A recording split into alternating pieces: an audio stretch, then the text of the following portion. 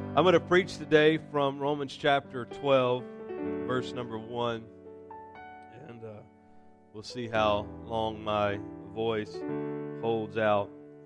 And so glad that all of you are here today. Romans chapter 12, verse 1. Therefore I urge you, brethren, by the mercies of God, to present your bodies a living and holy sacrifice, acceptable to God, which is your spiritual service of worship. And one more time, since it's just the one verse. Therefore I urge you, brethren, by the mercies of God, to present your bodies a living and holy sacrifice, acceptable to God, which is your spiritual service of worship. Today I want to preach for a little while on this thought: the gift God wants. The gift God wants. God bless you. You may be seated. I had intended to, of course, preach this last week, and because of the circumstances, unable to do that. And so even though we are a little more removed from Christmas, I thought it was still appropriate based on the topic of the message. But as you know, Christmas is a time of giving. The Bible says that for God so loved the world that He gave His only begotten Son. And so God, who is a giver, that was no less than the fact that He gave Jesus Christ, who came into the world on that first Christmas day, whenever it was. It wasn't December 25th, I'm sure. But whenever it was God's gift to the world of the Messiah. And at Christmas time, we give presents to one another. We do this primarily because God is a giver, and also because the wise men of the story of the Nativity, and even though if you're a student of things like this, you would probably understand that the wise men were probably not there the same time or the same night as the shepherds, and that it was a different time. But the wise men came and brought gifts to Jesus of gold and frankincense and myrrh, and so we give gifts to one another on Christmas. But the reality is that while Christmas is about giving, and God is about us being in relationship with Him, that what God wants is not a gift of something material, but God is looking for us to be in relationship with Him, and He is looking for us to follow Him and not just believe in Him. You may not fully comprehend the distinction that I'm making, but there are a lot of people who believe in Jesus. And by that, they believe that Jesus exists. They may even believe that Jesus is the Messiah. And they may even believe that He is the only way to heaven. But just because they believe in Him or believe things about Him does not mean that they're really following Him. And what Jesus is looking for is not for us to believe facts about Him, but He is looking for us to follow Him and to be in relationship with Him. And that means that we have to surrender everything that we have and everything that we are to Jesus Christ.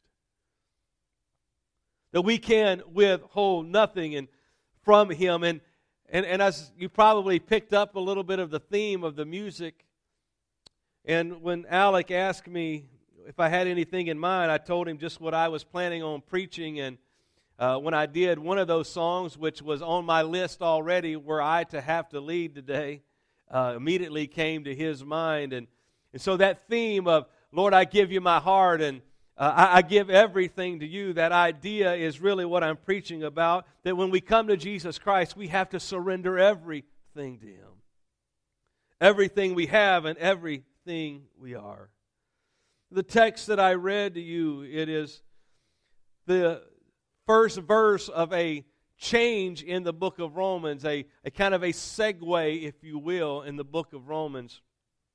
And I've used this language with you before, that what Paul does and what God has Paul do and other writers of the New Testament letters is that frequently he will put a statement of fact before the command.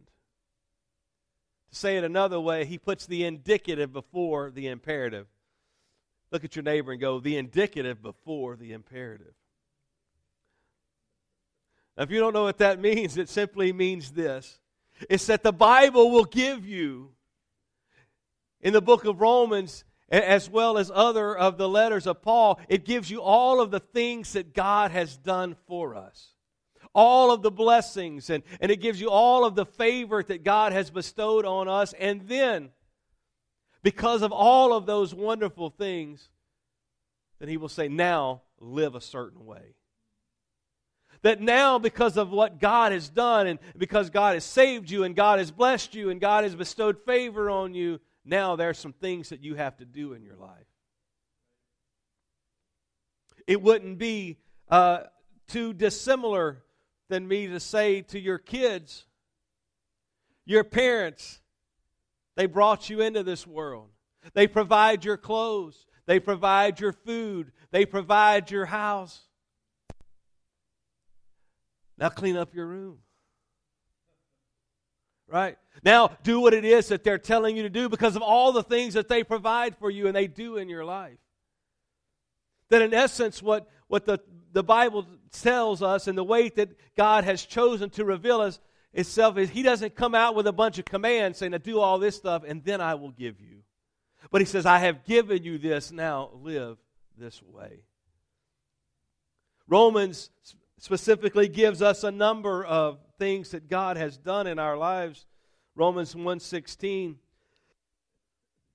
For I am not ashamed of the gospel of Christ, for it is the power of God to salvation for everyone who believes, for the Jew first and also for the Greek, that God has given us the gospel, which is the power of God to salvation. That this message that Jesus is the only way brings about salvation.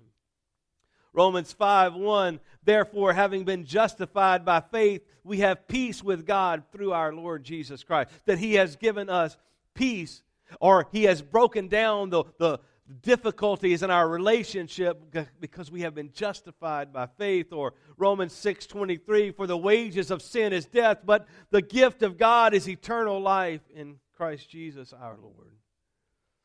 Or Romans 8:1, there is therefore now no condemnation to those who are in Christ Jesus, who do not walk according to the flesh, but according to the Spirit. Or Romans 8:28, and we know that all things work together for good to those who love God, to those who are the called according to His purpose. And then our text, he says this, therefore.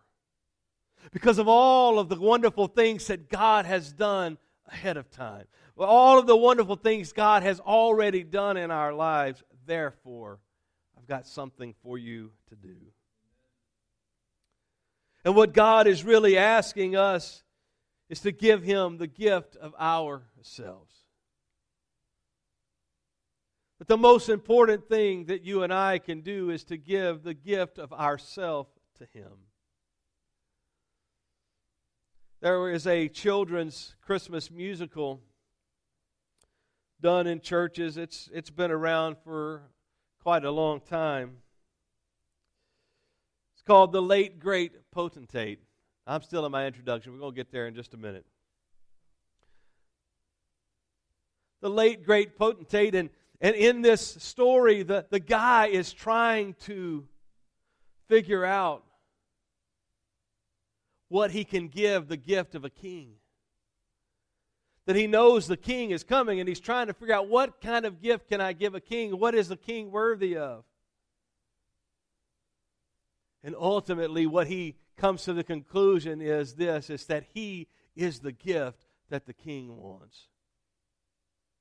And what I'm preaching to you today is this, is that you and I are the gift that God wants. That we are the thing that He is after. He's not after our money. He's not after our material goods. He's not after accolades. All of those play a part, but ultimately, the gift that He is looking for is the gift of ourselves. The question is this, what kind of present are you offering to God? They're a little ahead of me, but The first thing I want to tell you about today is this. It's that we offer ourselves to God because of His mercy. If you could go to the one that says slide one. Yeah, thank you. That we offer ourselves to God because of His mercy. This passage starts off with this, therefore I urge you. Therefore, because of all that God has done in our lives, I urge you, or other translations would, I beseech you. It is this strong push and this strong plead to do something as a result of what God has done in their lives.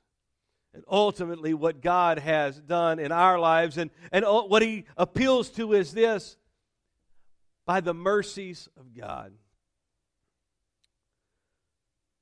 You and I, if we are children of God at all, it is because of God's mercy.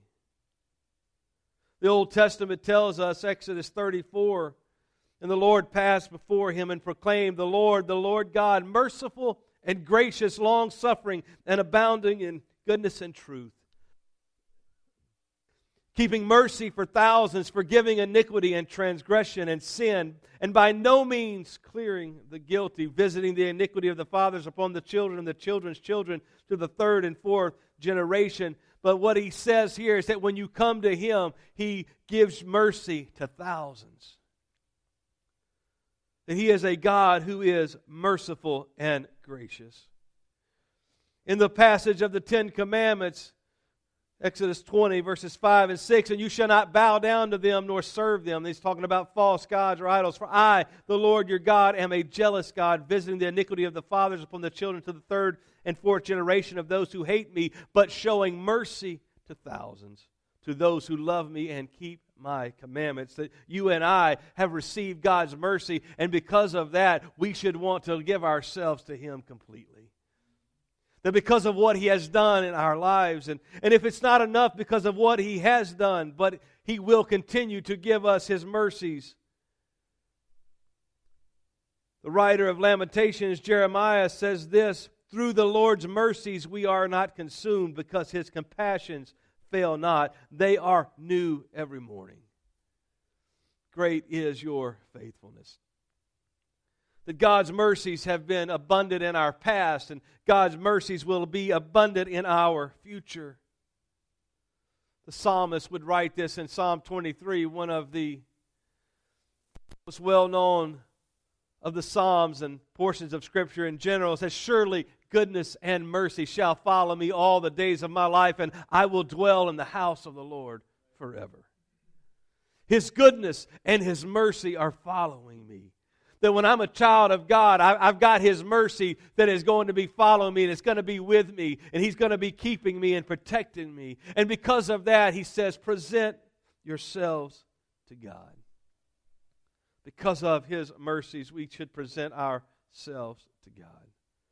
Secondly, we offer ourselves to God as a living sacrifice. No one comes to Jesus Christ without death. But it is not a physical dying. It is a spiritual dying. It is what repentance represents, where we choose to follow Jesus Christ and we die to ourselves. And it is something that you and I should do on a daily basis as we die daily. Paul said that of himself. He said, I crucify myself daily, that every day I repent and I put to death the desires of my flesh, and I choose to follow Jesus Christ. I've seen this. I've used this actually in marriage classes and various things, where when you have men in a room,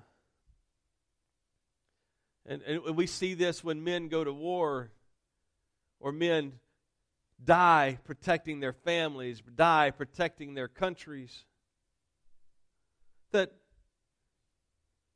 I've yet to meet a man who, in love with his family, in love with his wife, in love with his family, who would not die for them. I'm sure they exist. But I've yet to find someone who would not die for their family. But I've seen a lot of times where people who would die for their family would not live for their family. That if push comes to shove and it's either them or their family, they'll take a bullet. But on Monday, they want what they want. And they don't live for their family. And I would tell you the same thing is true of many people who are Christians, that they would die for Him because they understand that if they don't die for Him, if they refuse to die for Him, their eternity may be in jeopardy. And we're fortunate that we live in a nation where that is not even on the radar.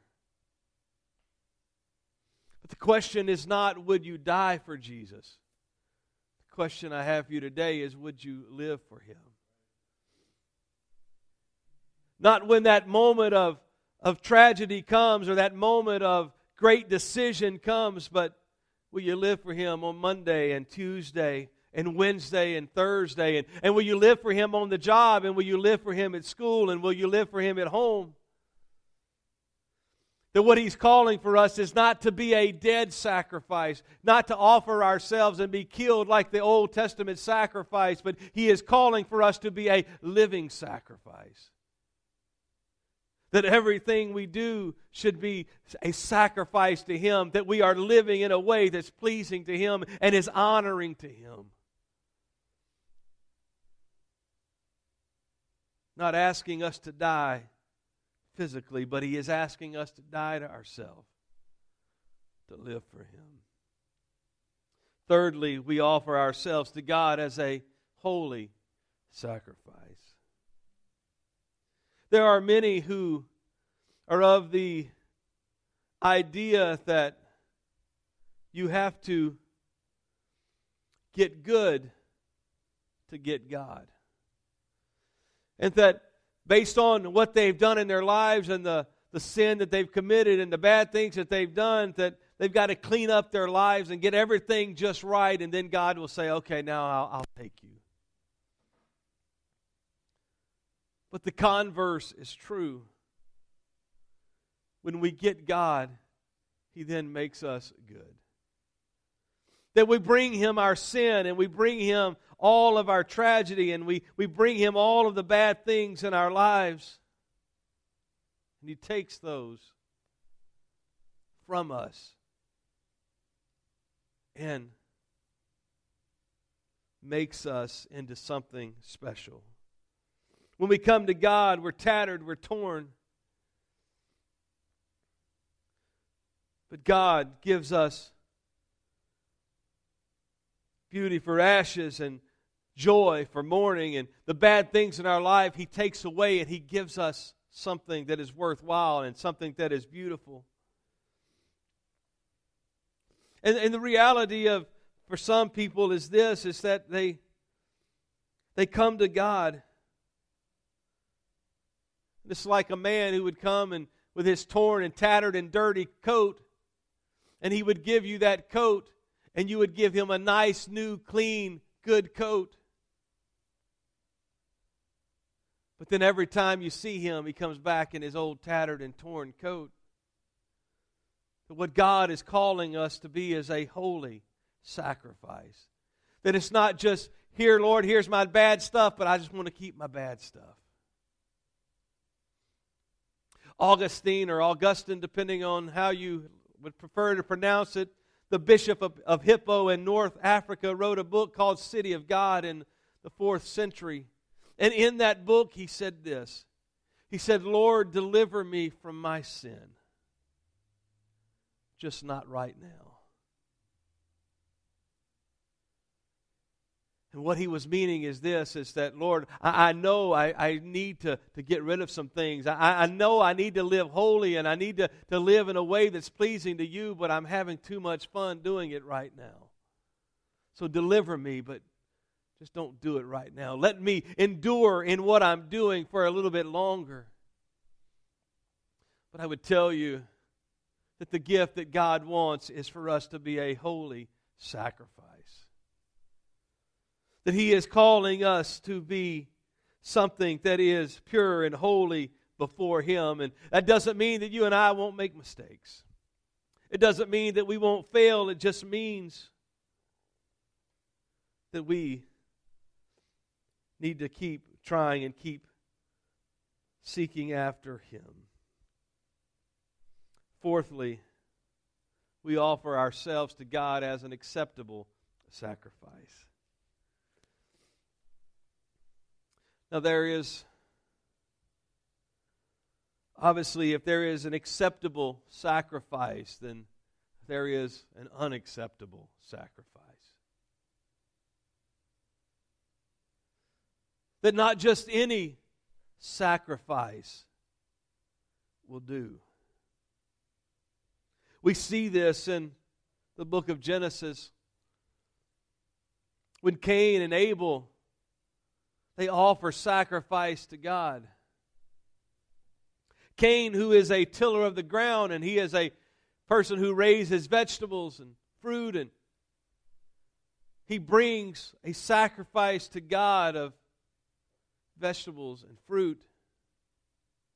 His brother Abel, who is a shepherd, brings to God and offers Him the first of his flock.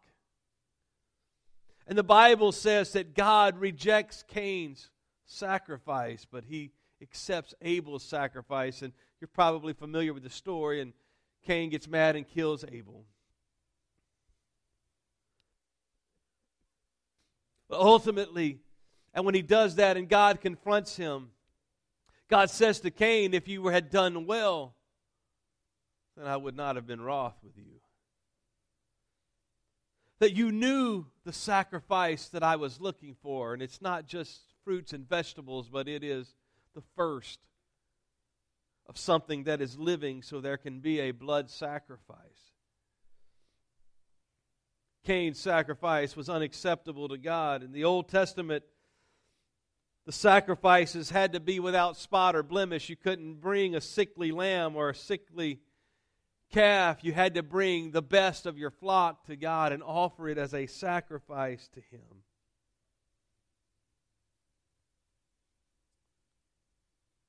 And God, in that same way, is offering to Himself, the Bible says, a bride without spot or blemish. That He's offering to Himself a bride that is pure and a bride that is holy. Now, I will tell you, because it's biblically true, the only way it is truly possible to be without spot or blemish is because of the imputed righteousness of Christ.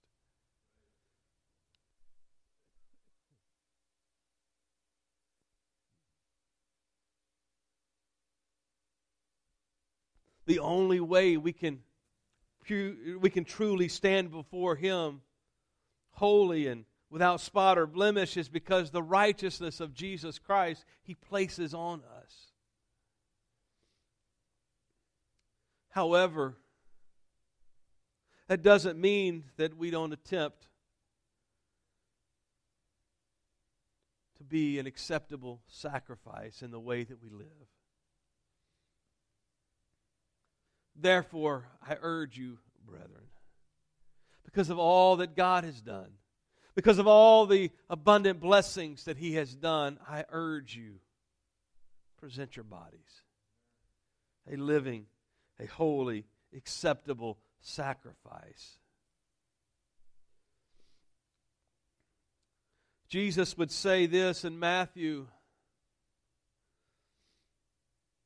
He said, "You hypocrites, rightly did Isaiah prophesy. This is from Isaiah 29.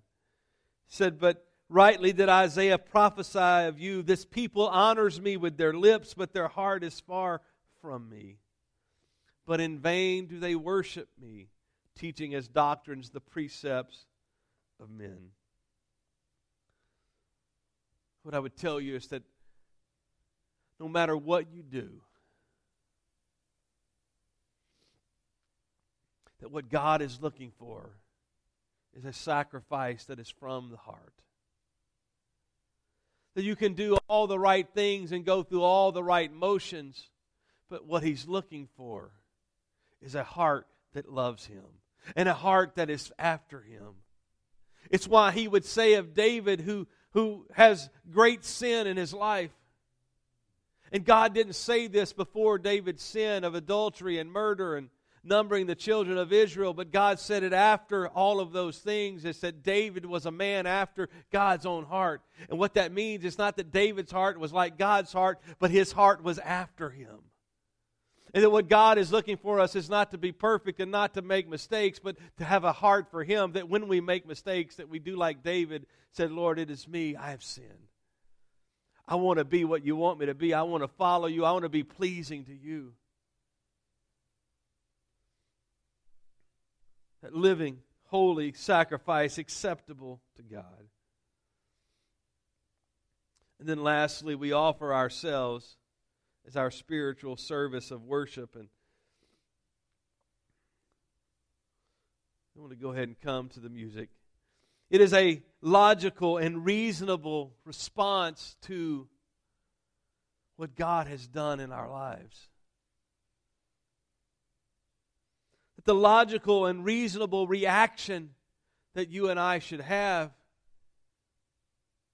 is that we present our bodies as living and holy sacrifices acceptable to God because of all that He has done for us.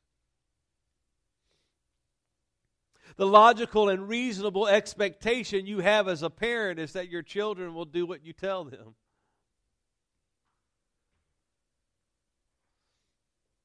Because of all that you have done. I would tell you, worship is not just what we do here on Sunday. Worship is not just singing of songs, clapping of hands and lifting of hands and giving accolades to God. That is all part of worship, but it's more than that. That worship is what we do 24/7. In fact, the word worship comes from the old English word worthship. It is what you do in response to the worth of something else. And so we lift our hands and we sing songs and we talk about how good God is because He's worthy of that. But because of all that He's done, the way I live on Monday and Tuesday, Wednesday and Thursday and Friday and Saturday, those moments there too are worship if I'm doing it unto Him. It's not just the stuff of Psalm 150, but it is our lives offered to God at all times. It's how we live on the job, how we live when we're making business decisions, and how we live at school, and how we live when we're taking the test, and how we live when we're on the internet looking for entertainment. It's how we live when we're reading books and we're listening to music. It's how we live when we're driving down the road and they cut us off. It's how we live when the cashier messes up. It's how we live in all of our relationships. It is our spiritual service of worship. Or as other translations would say, it is our reasonable service. It's just the normal thing. It's reasonable. It's not anything great. It's not beyond And above the call of duty, it's when you look at the fact that we have traded garments of heaviness for a spirit of praise, and we have traded mourning for joy, and we've traded an eternity in hell for an eternity in heaven. It's just our reasonable service. We offer ourselves to God because of His mercy, as living sacrifices, as holy sacrifices, as acceptable sacrifices, and as our spiritual service of worship.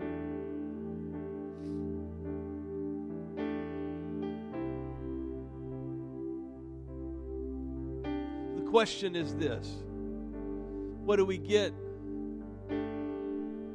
out of giving ourselves to God? Reality is, what the text says is, we give ourselves to Him because of what He's already given us. But what we do get is eternal life with Jesus Christ.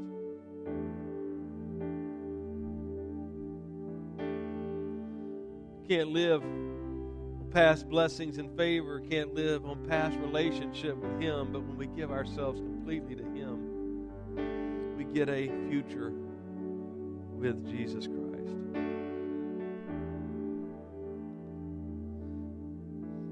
There are some people who want to give God their eternity. They don't want to give Him their present. I run into those people all the time. Oh yeah, I'm a Christian. I believe in Jesus. And most of them never say, I'm a Jesus follower. Because that, by definition, I mean, you can see the difference in saying, I believe in this or I'm following this. They very seldom say that they're following Jesus. But what they are doing is saying, Jesus, I want you to give me this eternity with you, but I want to do what I want to do right now.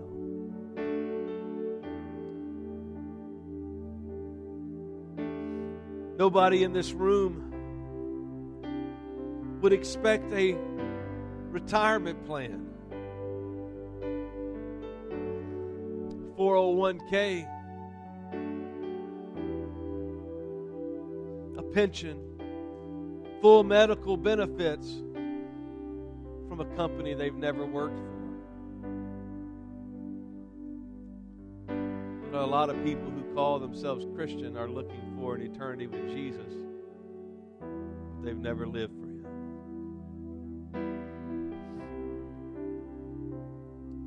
I'm reminding us in the words of Romans 12:1, I urge you, brethren and sisters, by the mercies of God, to present your bodies a living and holy sacrifice acceptable to God, which is your spiritual service of worship.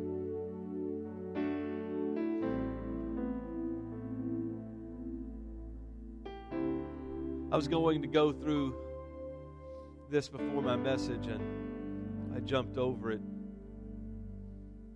If you go to the website, you can see today's message. If you look in sermons, the video will be up there later, but you can see the slide, the graphic on there. And if you click in there, you'll see a link to the notes. Pretty non-detailed version of my notes. But in the call to action today, and you can also do this in the Cross Church app, but in the call to action today, instead of telling you, here's what I think you need to do in order to put this sermon into action, I chose today to do it in the form of 4 questions. You can write these down. You can go on the app, however you want to do it. If you do it in the app, or even if you do it online, there'll be a place for you to type in your answers. It won't go to me. It'll just be for you. But the first question is this: what do I need to stop doing? What is it in my life that I'm doing that I need to stop if I'm going to give myself to God as a holy and living and acceptable sacrifice? The second question: what do I need to start doing? Maybe I need to start reading my Bible every day. I need to join in the fasting that the church does, and I need to be more faithful to attendance. I need to spend more time in prayer. Maybe it's just I need to be loving my neighbor. Question 3, how can I grow my relationship with Jesus? And many of those things I just mentioned are the ways in which we do that: spending time in His Word, spending time in prayer, spending time with Him. And fourthly, how can I increase my obedience to Jesus?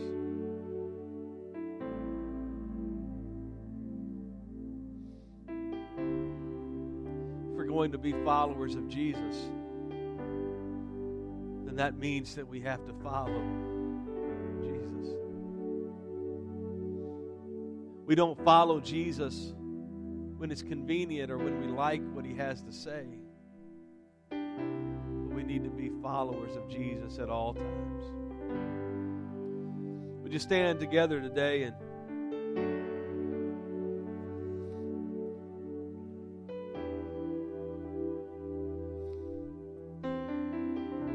there is no one here in this room that doesn't want to do what I have preached today. I'm confident that all of you want to be better followers of Jesus Christ. Not so that we can get eternal life, but because He has given us eternal life.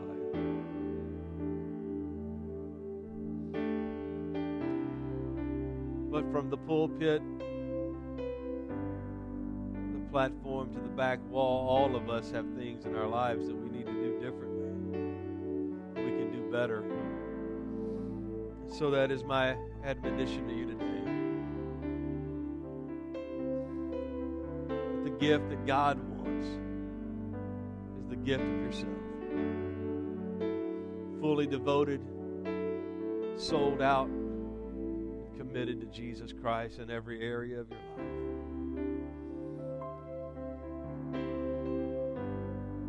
That Jesus should be the center of everything that we do. It's not just a piece of what we do, but everything we do should revolve around Jesus Christ. And would you make that your prayer today, that God would help you do that as they begin to sing, Jesus, we want